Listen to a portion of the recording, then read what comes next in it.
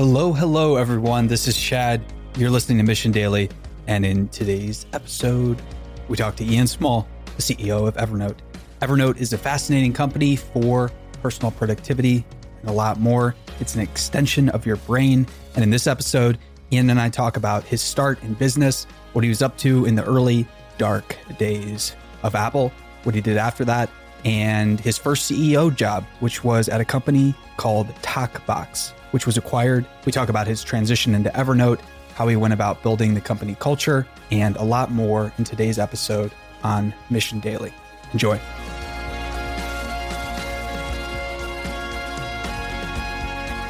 Today's thank you for sponsorship and world-class products and services goes out to TriNet. I'm the founder of a media business, and I need all the help and organization I can get. One of the biggest problems I've faced in the past is HR. I say past because I'm not facing it anymore. I educated myself and got the team at TriNet on my side. TriNet and their expert team help us at Mission with our payroll, benefits, and compliance. TriNet offers full-service HR solutions tailored to your industry. So educate yourself and get the HR help you need. Whether your team is 10 people or 1,000, TriNet has you covered. Check out TriNet for your HR needs today.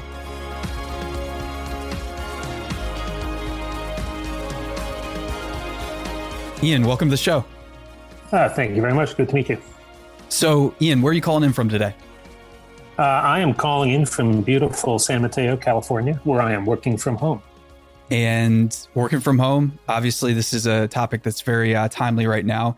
Coronavirus is going on, and that brings us to the subject of Evernote, right? You're the CEO of the company, and I would love to hear you describe it for people that still don't know what Evernote is.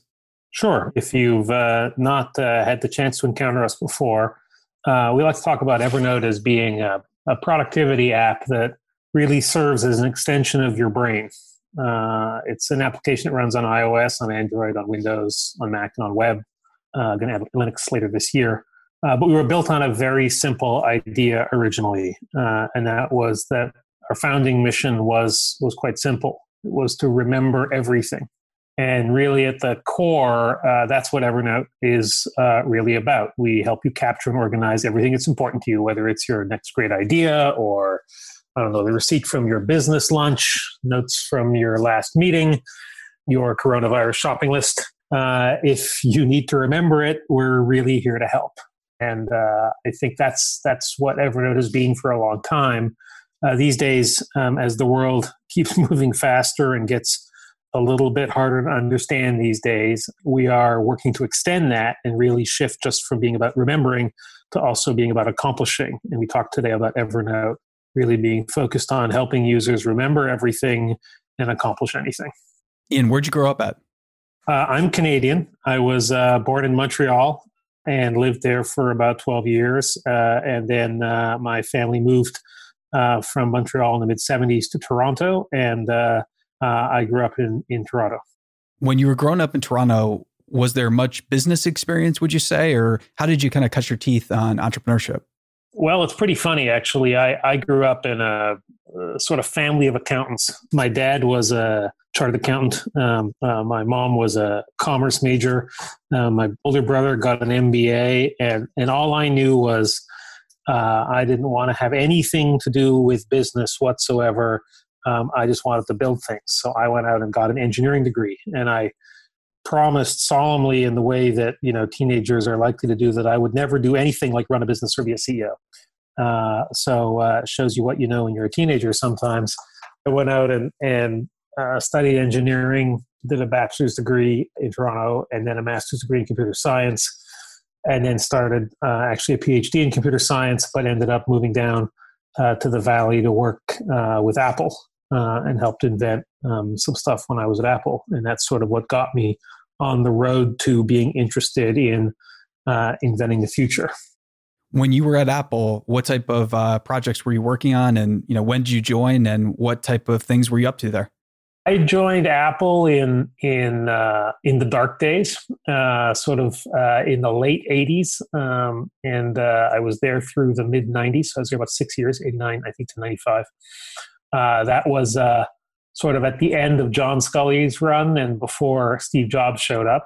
And I worked on a whole bunch of things. I actually went to Apple to work in a group called the Human Interface Group. Human Interface is what we used to call the thing we call user experience these days.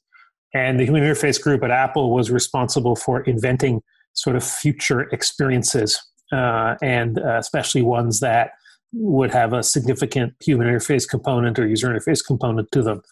And so while I was there, I worked on a whole bunch of things. Probably the one that you've heard of is QuickTime. So I was around and about, and I was one of the sort of peripheral contributors to QuickTime. But I then went and worked on something called QuickTime VR, which was a virtual reality extension to QuickTime, which is really the precursor to what you see in like Google Street View today, Sure. the ability to look around in places like that. But yeah, a bunch of stuff while I was at Apple, some of which took a long time to ship, some of which never did, but it was all fun. That's so cool. And yeah, I love how you alluded to the dark days there. When you were moving on and, when you first became a CEO, I'm curious, what was that genesis like? And was that at TalkBox where you were first held the CEO role? Yeah, TalkBox was my first CEO job. And I think I had decided probably about 5 years before that from a professional standpoint, that I wanted to be a CEO. And, there's a bunch of ways in Silicon Valley to be a CEO. If you're going to do it at a startup, the easiest way is to found the company. But there's sort of a subset of people who do that, and they tend to be the people with all the biggest ideas. And after a while working here, you discover that some people are really good at that, and some people aren't so good at that.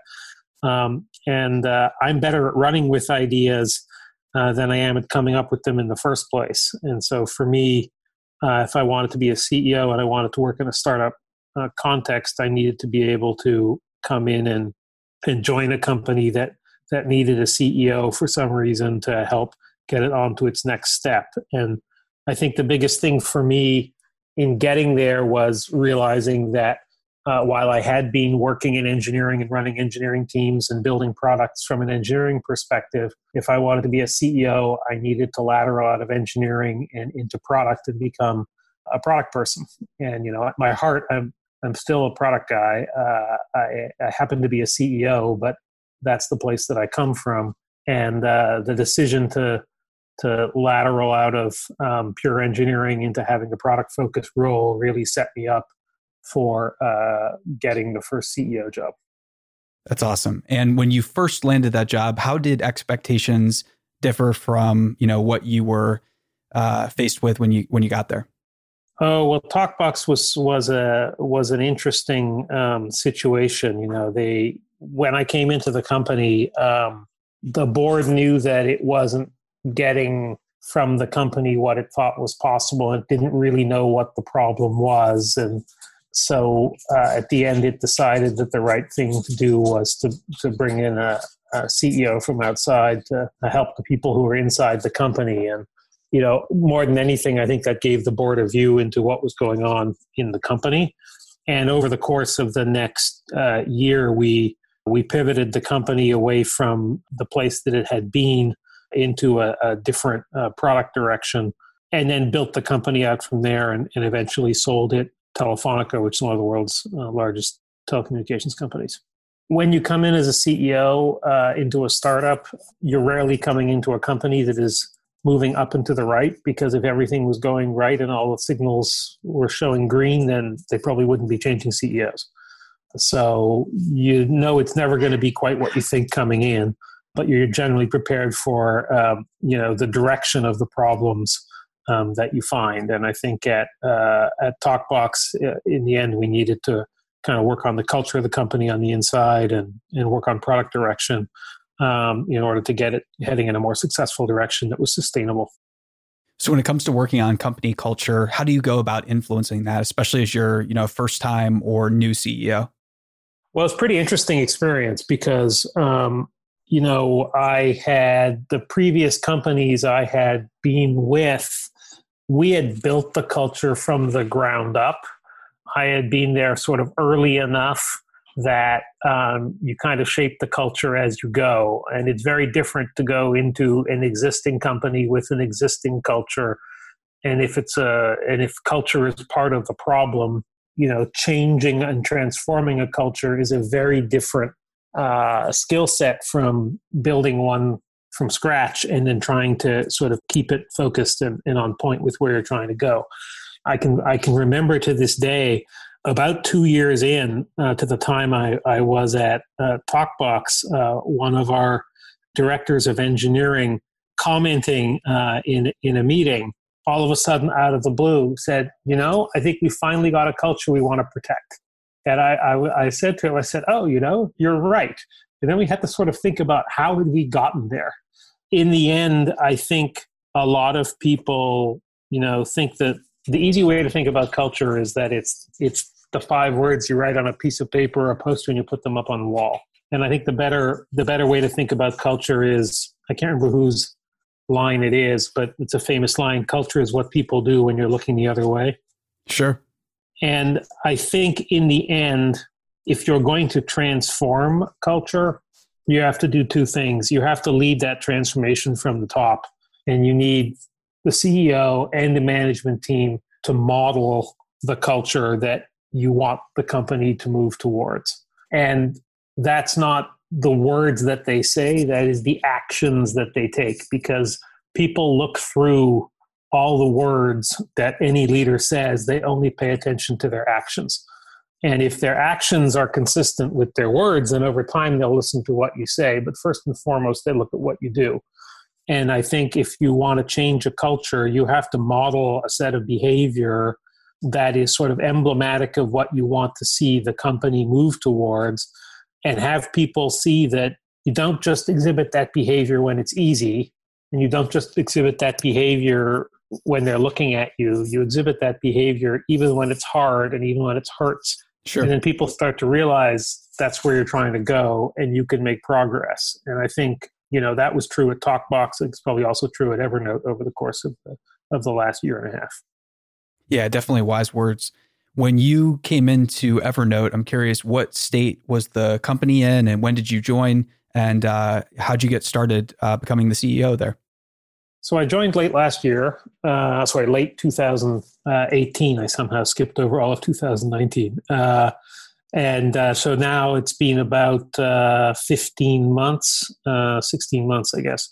And I was brought in by the board because they thought they wanted to have the company go in a slightly different direction. And they thought that a CEO change made sense as a part of that. And I had the skill set that the company would need going forward. The first thing I did when I came in was frankly do a lot of listening, because it doesn't matter how many board decks you can read before you come in. It doesn't matter how many interviews you have with board members and with people associated with the company. There is no substitute to actually talking to employees to find out what's really going on, and there's no substitute to talking to users or customers, depending on what kind of company you are, to find out what they think about what's going on in the company. And if you do it right, the employees give you an inside-out view of what's going on at the company, and the customers give you an outside-in view of what's going on at the company. And somewhere in between those two lies the truth. And somewhere in between those two lies the reality that you as a leader have to decide, how you're going to navigate and how you're going to move the company forward from the place that it's in. And so I think, I said, what do you do when you basically start by talking to a lot of people and listening. Sometimes people like to put fancy names on that. I just think it's about spending a lot of time listening and talking and asking questions, because you can't come in with a set recipe for how you're going to fix it, because no 2 companies are the same and no 2 situations are the same. You have a whole bunch of tools you can use as a leader, but you don't know which ones to use in which order until you really understand what's wrong and can diagnose the problem and figure out how you think you're going to fix it. Definitely good perspective. And it's a good reminder too. It's so hard to see everything, and it takes often months of, digging into the details, having the conversations with smart people before you really get a lay of the land. As you started to get a lay of the land at Evernote, what were some of the opportunities that you could share with us, or maybe business units that you focused on to revitalize first? Yeah, I think at the end of the day, where you got to over those early probably a couple of months at Evernote was this realization that the users and the employees both knew what was wrong was that, we had really not paid enough attention to fundamentals for a prolonged period of time. And because of that, the software had sort of drifted from the promise that initially made to the users. And we had developed this sort of a very divergent set of applications across different platforms, all of which were supposed to represent the same system and the same service. And we needed to do something about that to fundamentally get back to basics. And early on, I wrote a letter to the customers that basically just said, hey, for the next chunk of time, and we're not talking a few months, we're talking a year, possibly more, we're not going to be trying to ship a bunch of new features and new capabilities. We're going to focus on fixing what we have. And we're going to focus on trying to create a more coherent and consistent experience for our users, and also focus on creating a platform that we can innovate on top of. And if we can do those two things, we will not only have delivered a better version of the Evernote that they have today, that our customers have today, but we will also set ourselves up to innovate into the future. And that's really the journey that we set off on at the beginning of last year.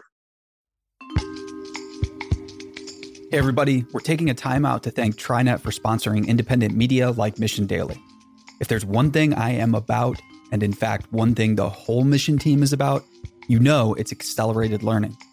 One way I do that is by learning from the best. When it comes to learning about HR, the team and resources TriNet provides are my go-to source. Just this week, TriNet published a blog and webinar series to help small and medium-sized businesses manage the impact of COVID-19. It covers actions you can take to be prepared should one of your employees test positive for coronavirus. It also covers other factors you should consider, including employee compensation, if your business is required to shut down due to the pandemic. There's lots happening now in real time. Go to TriNet.com and get the information you need to protect your business. TriNet will continue to post the latest as recommendations as legislation is changing on a daily basis.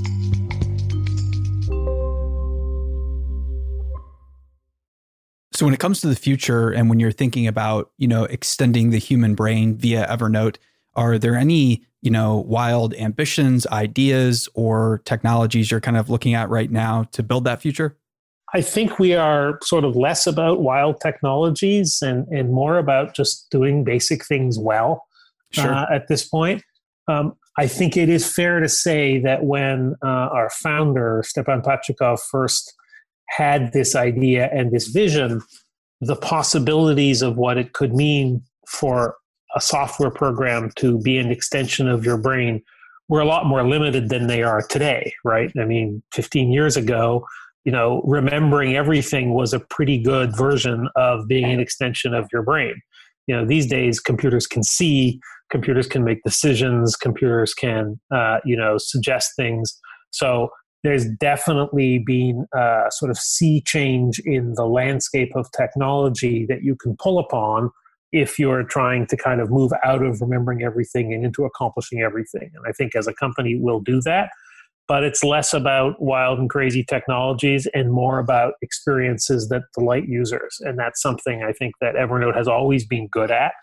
Over time, we've been a leader in things like image recognition and scanning and being able to search the text inside images, be able to, years ago, take a photo of a business card and have it turn into a contact entry. Things that we take for granted today, we were leaders on. And I think we will get back to leading in some of these areas where we do talk about Evernote not simply just being a repository of all of the information that's most important to you, but also a tool that can really help you get things done.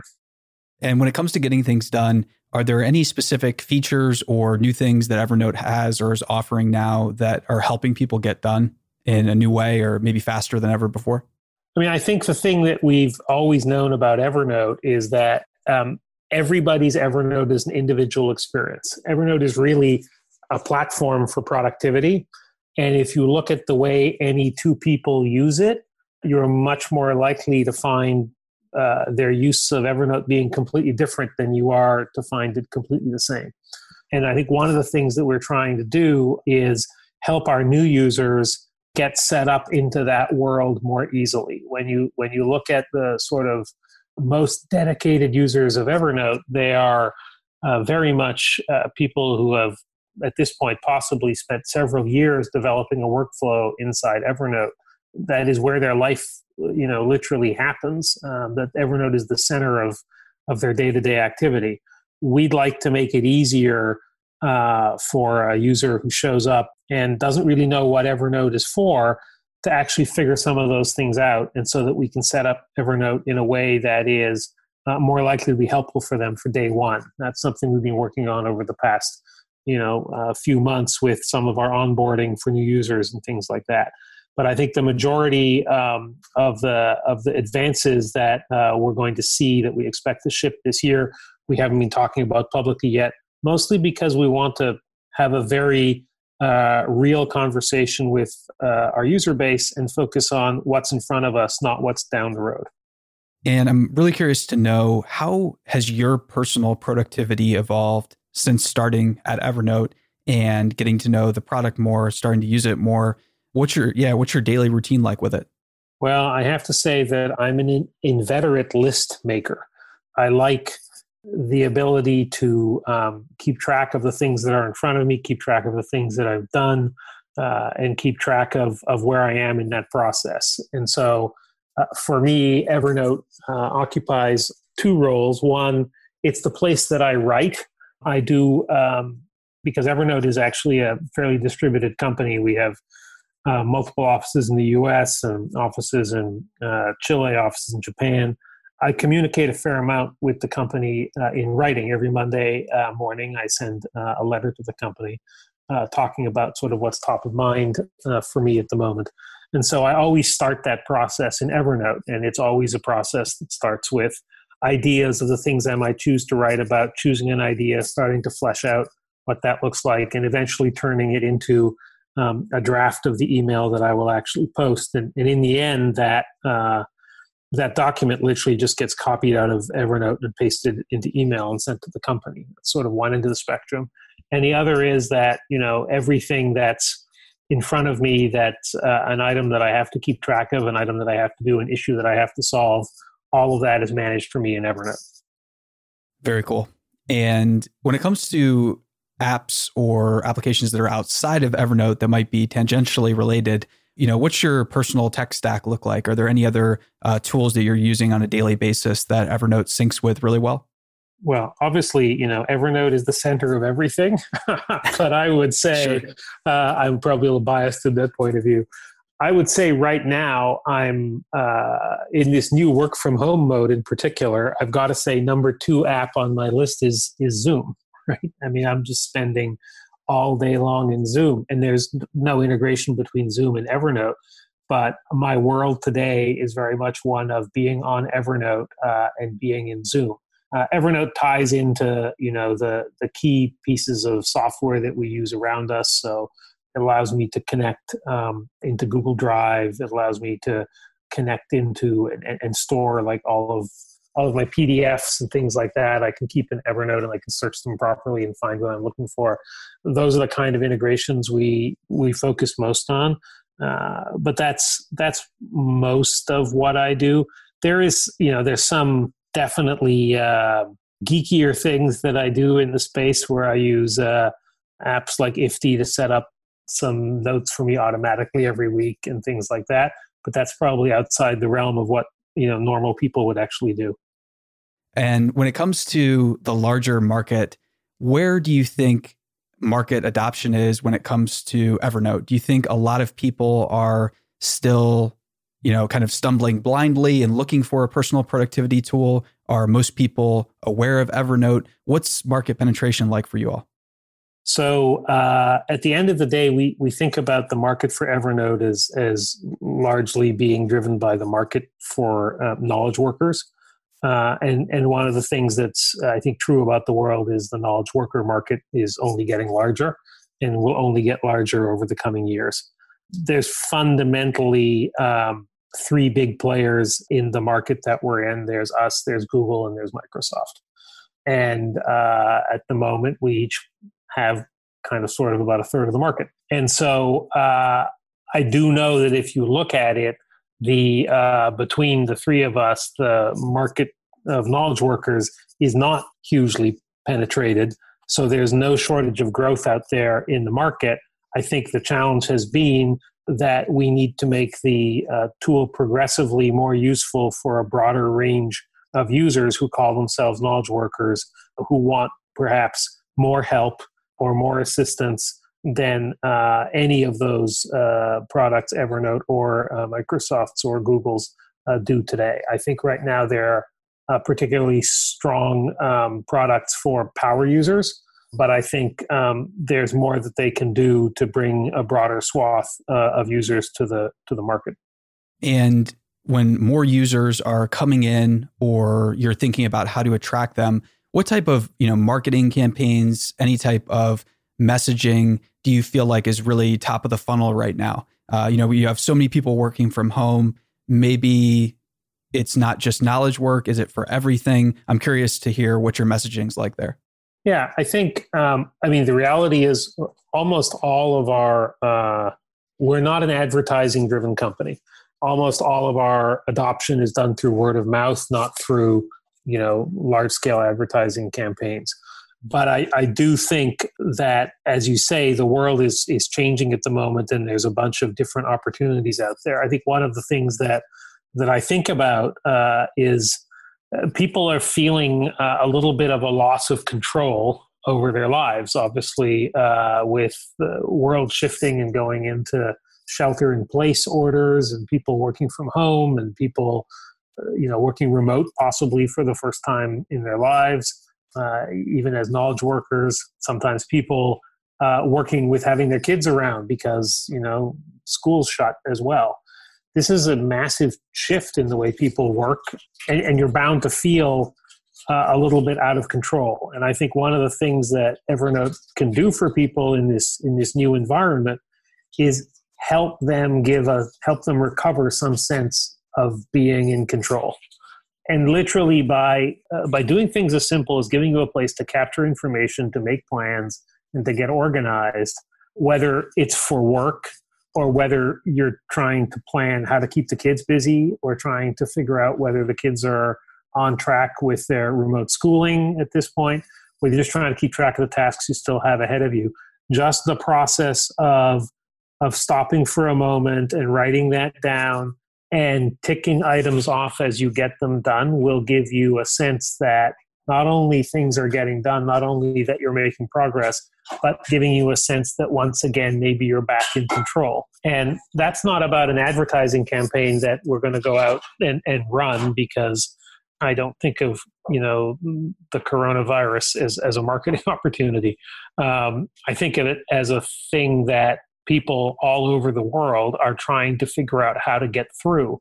And that, our user base is probably lucky enough to be less directly impacted than many other demographics and segments in the population. Some will be, but I think a lot of people who tend to be Evernote users are probably knowledge workers, and so can probably work from home. But even that is, full of disruption in their lives, and just giving people a way to help them get through that, I think, is a huge contribution that we can make to those people who choose to try to use Evernote to help. For sure. And what are you doing when it comes to life outside of Evernote? How are you thinking about work-life integration? What are you up to when you're out in the Bay Area? What are you doing when you're traveling? Maybe traveling's off the radar at the moment, but what are you doing for work-life integration? Well, these days, things are a little slow. As you say, there's no travel going on anywhere. There's not even much leaving your home going on right now. But I am actually a closet DIYer. And so, we've been slowly working on remodeling parts of the home that we live in. And certainly when you're not allowed to go outside and not allowed to travel, it's an opportunity, as long as you have the supplies in-house, to get a few more things painted and a few more things finished up. And we're doing our best to take advantage of that. Even for someone who's got hobbies they can pursue inside their house, this sheltering in place, it's hard. It's not a normal existence, I think, for most of us to be inside for so many hours of the day, trying to stop the virus from spreading. So there's some interesting takes going on right now. Have you seen Dr. Michael Levitt's take from Stanford University? He's the guy that predicted the basically successful ramp down of coronavirus in China. I don't know if you've seen his take. I haven't seen his recent take, no. Yeah, that's got to be some of the most interesting research I've seen so far. That's just a tangent. I won't go down too deep down that rabbit hole. But the kind of larger point I was going for there is that business is eventually going to return to normal. And I interview a lot of CEOs, a lot of executives, and people who are allocating large amounts of capital. I'm curious, what's your take on the aftermath of the crisis? When capital starts to become, free flowing again, do you see a golden age? Do you see a boom? Because so many things right now are underpriced. We have $1 trillion stimulus coming into the market. What's your perspective on that from somebody that allocates capital professionally for a living? I think it's really, really hard to say. I think it's a gambler's question of how this is going to come back. I think there are people who believe that things are going to basically go through what they call a V-shaped recovery, and it will bounce back very sharply. And I think there are people who believe that won't be the case. And I think a huge amount of it depends on how long in each country that the country needs to isolate in order to try to beat back the virus. I would be delighted if we are able to beat this thing as ably as China was able to. I think we've already missed our opportunity to do what South Korea did. Obviously, no country wants to be in the situation Italy is in right now.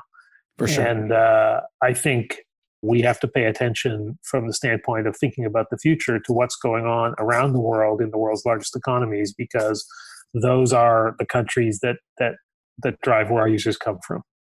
Ian, thanks for being so generous with your time here. I'd love to get your take on one final question, which is just about business advice. So I'm sure that you talk to many founders, executives, other CEOs. When it comes to advice that you find yourself giving on a regular basis, what's some of the best advice that you give? And then maybe what's some of the best advice you've ever received? The best advice I ever received was probably when I was first taking on my first CEO job. And I went to talk to a member of the board of a company I'd been with previously who knew me quite well. And I said, okay, you know me pretty well. I'm going to go do a CEO job for the first time. What is it that I need to know? What is it that I need to think about? He said, oh, well, there's 3 things that are most important to being a CEO. The first thing is to communicate. You have to communicate constantly. He said, the second thing is to communicate some more. He said, and the third thing is when you're really tired of communicating the same thing over and over again, communicate it 3 more times. And I thought at the time that, okay, that sounds a bit absurd. That's like the old real estate joke. But about 6 months in to my being at TalkBox, I called him and I said, you know that advice about communicating? It's actually right. And I don't think it just applies to CEOs. I think it applies to anybody who wants to be a leader. It's not possible to under-communicate. The idea of communicating is central to any leadership position, not just to a CEO. I think from the standpoint of any leader, you can't communicate too much.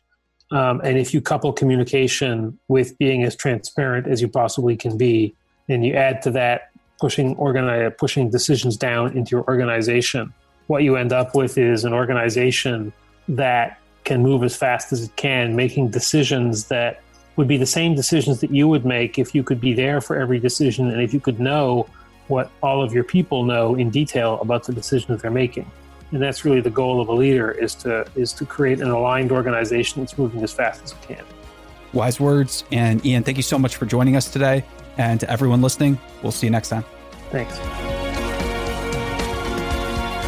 By now, you know that TriNet is our sponsor for Mission Daily.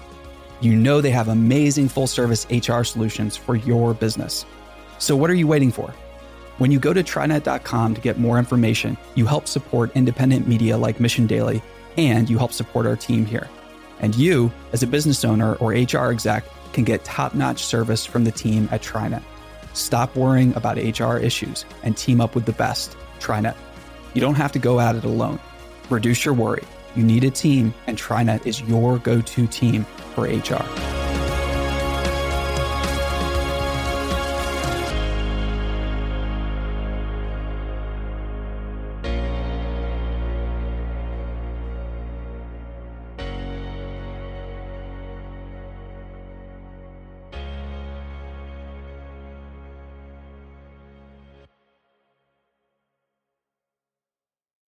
Hey listeners, thanks for tuning into this episode. I hope you enjoyed it as much as I did. If you haven't already, please subscribe, rate, and review this podcast. It helps spread the word, and I would greatly appreciate it. See you next time.